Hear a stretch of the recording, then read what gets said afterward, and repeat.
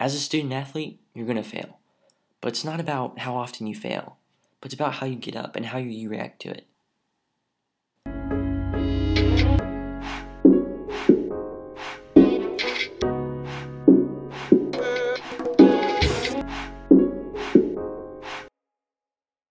Welcome back to Making It a Student Athlete. I'm really excited about today's podcast because today we'll be speaking with my good friend Sam Boston. For a quick introduction, Sam is a track and field and cross-country athlete. He is the champion in the 5K and district runner-up in the 1 mile.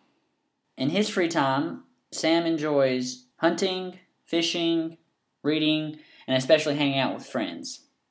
Sam is currently a junior at Monticello High School, and after he graduates, he plans on continuing his running career and going to college to study business.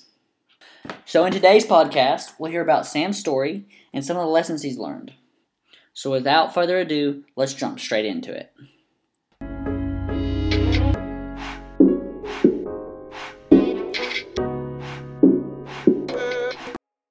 Yeah, first of all, just thank you for giving me the opportunity to come out and speak. So let's just jump straight into the story. So I've always kind of been involved in sports. I have a lot of brothers and sisters, so we've always been very competitive.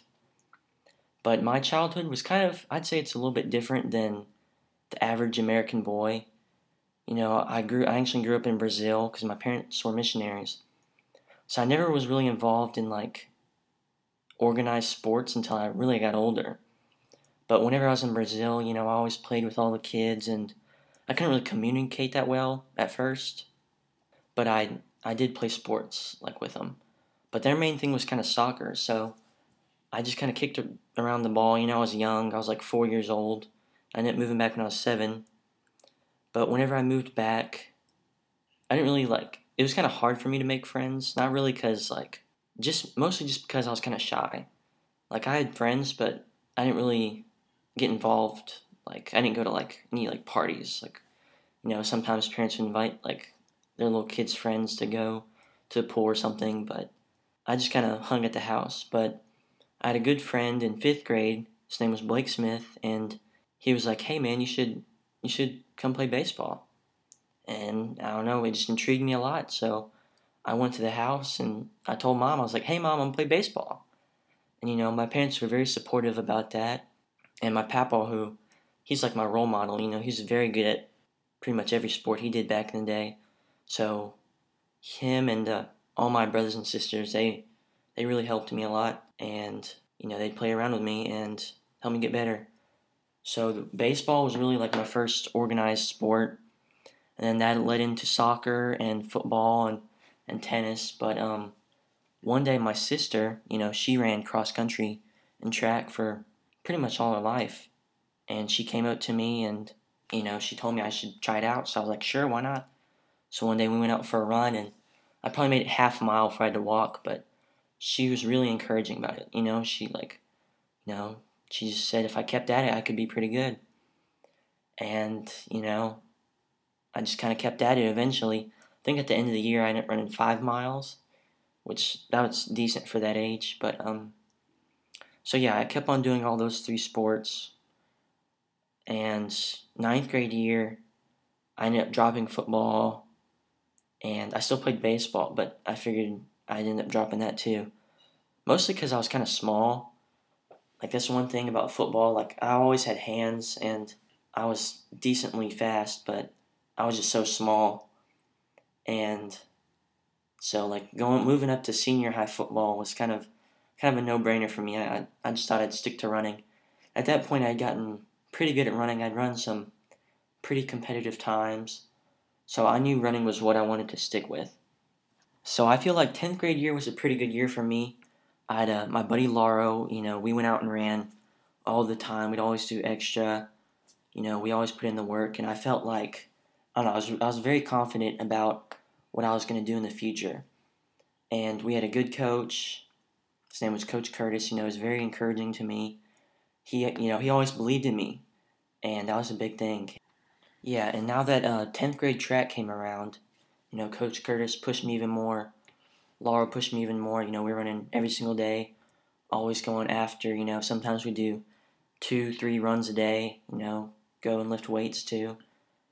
And I'd really gotten a lot faster. It was like before my first meet of the year, and I'd already ran a PR by like 15 seconds in the mile.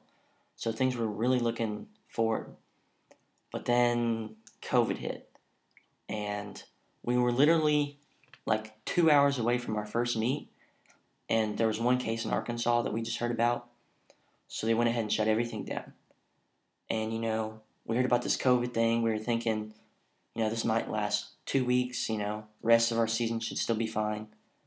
So we still kind of had hope, so we kept on running and stuff.